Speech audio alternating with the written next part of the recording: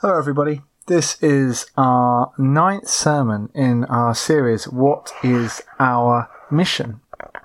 And today we are looking at the final topic of praise.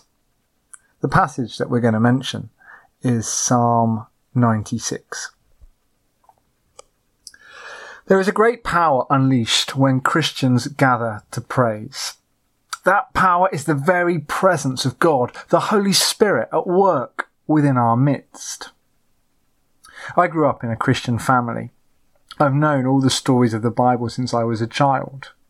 My parents taught me the faith, prayed with me every night, and took me to church every Sunday. Yet as I entered my teens, I became aware that just because my parents had faith, that did not mean that I did too. At some point, I would have to take the step to follow Jesus for myself. For me, that took place one evening at a town centre youth event. As all the Christian young people of the local area gathered to worship God together, I was blown away by a sense of God's presence. Suddenly he was no longer just the God of children's Bible stories. He was the living God, right there in the room with me. Following a time of sung praise and an evangelist then went on to preach, I knew it was time for me to give my life to Jesus, and so I did.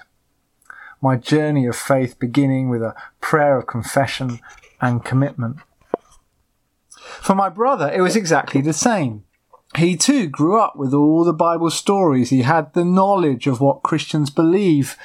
Yet he did not take his step of faith until he had had a similar experience of God's presence. For him, it came at a Christian youth festival called Soul Survivor. As thousands of young people from across the country sang praises to God, my brother gave his life to Jesus. Truly, as God's people gather to worship, God makes his presence known. The power of his love and grace really goes to work. But you do not need hundreds of people, a worship band and a state-of-the-art sound system to make this happen. Far from it. God can work anywhere, and his Spirit is present even when very few of his people make the choice to praise him. Last weekend I witnessed this twice here on Isla. The wedding last Friday was an event of great joy. Yet because both families were people of faith, it was also laced with praise and worship. The wedding service itself was a powerful act of witness. One of the groomsmen there, one of the few that day who were not Christians, said to me afterwards that he found the whole service quite emotional. As people sung, he could sense the presence of something important, something he'd not experienced before. Of course, we know that was God. Let us pray that he goes on from this first encounter to really get to know him properly. Then the next day, at an entirely different setting, I experienced the power of praise again. This time I was conducting a funeral down at Kilnorton, and there was a large number of mourners present. This time the singing was not great at all, but the family had requested that we sing "The Lord's My Shepherd." I looked around as we sang. Most were reading their booklets or murmuring quietly to themselves, but a few were singing heartily. At one moment I caught sight of Anne Heads, and I could see just how much every word of that psalm meant to her as she sung them. I looked at another lady who attends St. John's, and I could see the same.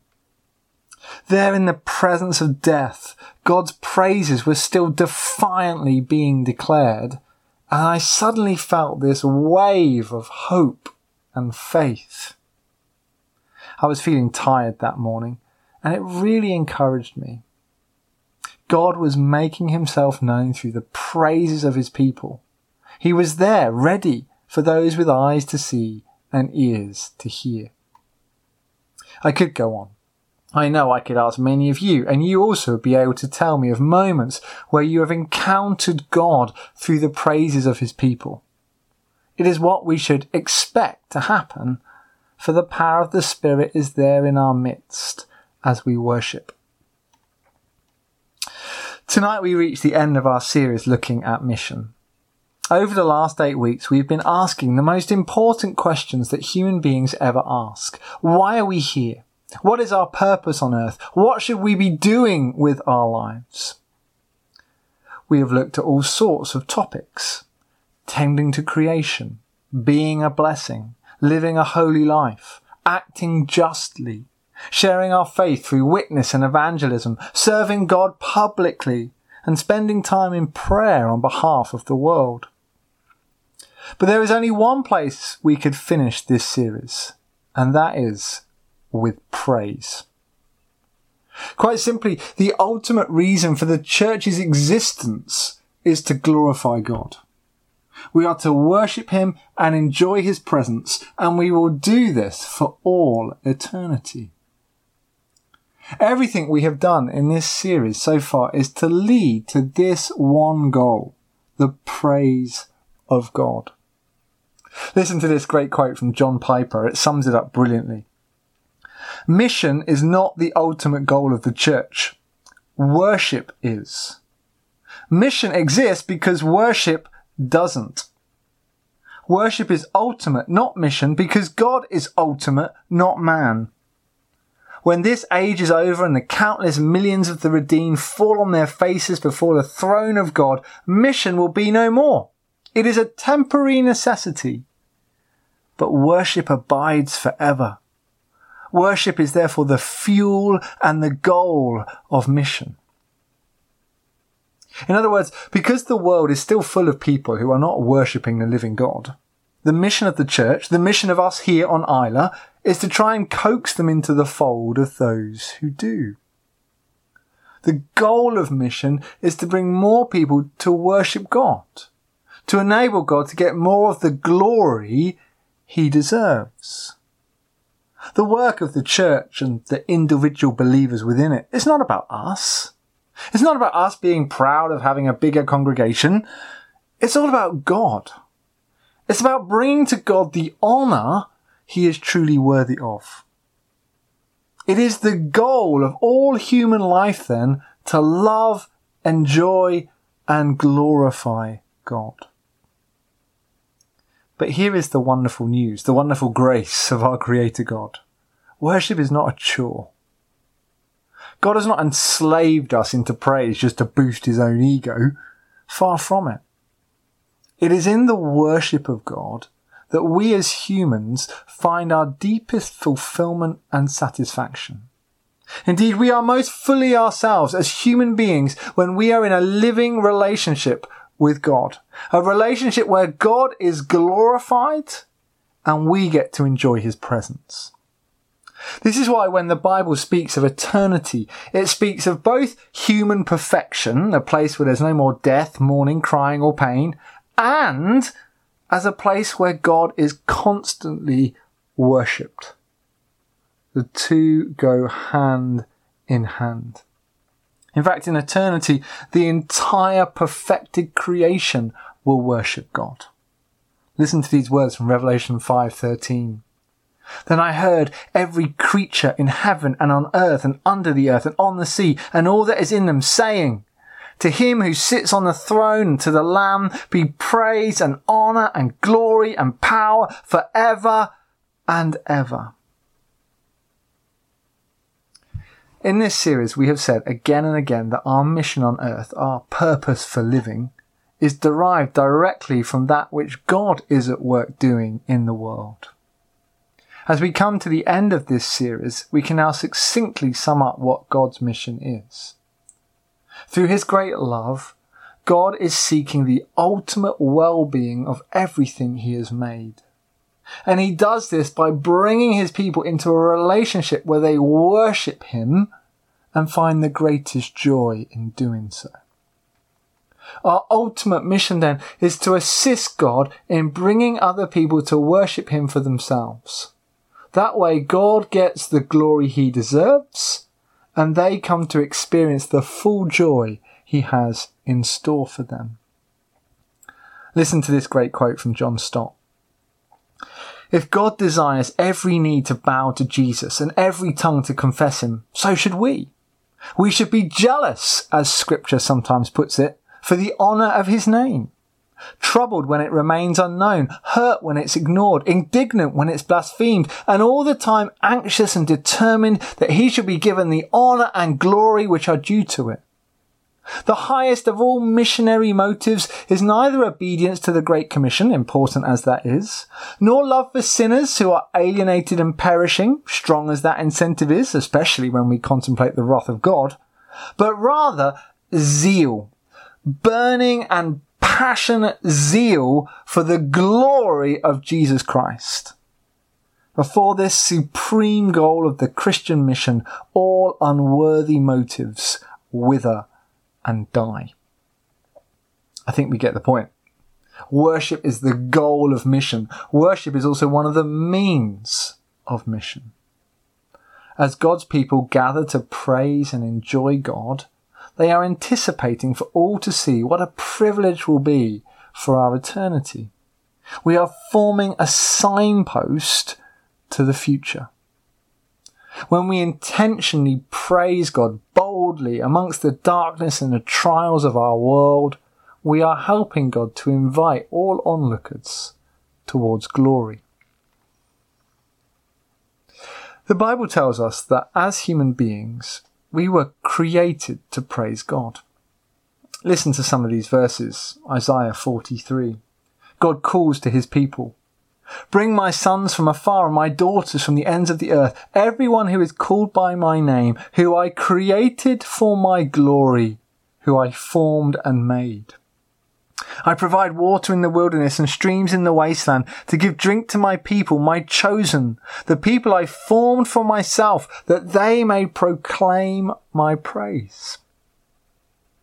Then what about this from Jeremiah 13? For as a belt is bound round the waist, so I bound all the people of Israel and all the people of Judah to me, declares the Lord, to be my people for my renown and praise and honour. But perhaps most clearly of all, God speaks of why he made us in Psalm 100. Psalm 100 is a short psalm. It's basically an extended call to worship. But notice this. At the heart of the psalm is the statement that God made us and that we belong to him. But on either side of that statement, the psalm speaks of what we are to do as his people. In verse 1, we are to shout for joy to all the earth. And in verse 5, we are to tell of his love and faithfulness down through the generations. Psalm 100 really is clear when you take the time to look at it. As God's people, we were created to praise him and to bring the nations and our descendants into that same worshipping crowd. So as human beings, we were created to praise God. But the New Testament takes this even further. We were also redeemed to praise God too. Listen to these verses, 1 Peter 2, starting at verse 9. You are a chosen people, a royal priesthood, a holy nation, God's special possession, that you may declare the praises of him who called you out of darkness into his wonderful light. Once you were not a people, but now you are the people of God. Once you had not received mercy, but now you have received mercy. Dear friends, I urge you as foreigners and exiles to abstain from sinful desires which wage war against your soul. Live such good lives among the pagans that though they accuse you of doing wrong, they may see your good deeds and glorify God on the day he visits us. Those verses began by speaking powerfully of what God has done for us through Jesus. He's rescued us from darkness. He's invited us into his people, making us his family. He's forgiven us for our sins and shown great mercy. Why? So that we might declare the praises of him. And what happens as we live these lives of praise? Some of the people around us begin to hear about God and turn to glorify him for themselves. They are prepared for the day when Christ returns, the day from which worship will be all there is. So Peter clearly has a picture in his mind of what declaring the praises of God looks like. It means men and women celebrating God's great act of salvation, declaring the good news of the cross and resurrection in song and prayer and symbol. It means men and women defiantly demonstrating hope in the darkness of the world, as we do when we sing God's praises at gravesides. It means men and women acting out their praise in all the ways that we've thought about in the previous 8 weeks of this series, through our actions day by day, everywhere we go and with everyone we meet. This is praise that spills out from the private dimension into the public. This is a missional worship. Listen again to the great words of John Stott. Worship involves witness. The factor that unites them is the name of God. For what is worship but to glory in his name, to praise, bless, or stand in awe of it? And what is witness but to proclaim the name of the Lord to others? Worship is worthship, an acknowledgement of the worth of Almighty God. It is therefore impossible for me to worship God and yet not care 2 cents whether anybody else worships him too. Worship which does not beget witness is hypocrisy. We cannot acclaim the worth of God if we have no desire to proclaim it. So we have been created to bring glory to God, and we have been redeemed to praise him as our Saviour. I want to now finish this sermon, and indeed this whole series, by stating that we are to offer this praise among the nations who do not know our God as Creator and Redeemer yet. This is where our reading from Psalm 96 comes in. Psalm 96 is one of the most missional songs in the whole Bible. It's designed to be sung by people who have experienced the wonderful deeds of God and want to tell of them to others.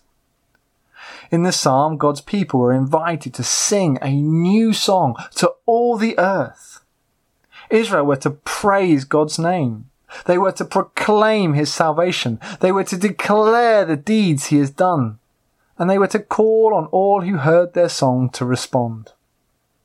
The psalm finished by anticipating the joy there will be for all creation when God returns and takes those who have responded to himself. But the question now arises, how did the surrounding nations come to hear this song being sung?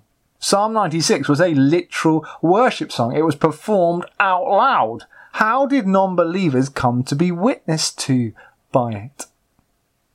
Well, scholars have come up with several suggestions. First, Jerusalem was a very cosmopolitan city. Much trade and cultural political activity went on there. As non-Jews came in and out of the city, many of them would visit the temple out of sheer curiosity. And when they did so, they would hear the song being sung. Second, scholars point to the time in Jewish history when God's people were dispersed right around the Mediterranean region. In many countries, pockets of Jewish community would spring up, and a little synagogue would be built at the heart of each one. The faith of the Jews would stand out among the pagan nations and become a talking point. We know from the Bible that many people were attracted to find out more about the Jewish God. The New Testament even has a special name for them. As they listened to songs like Psalm 96 being sung, they became God-fearers.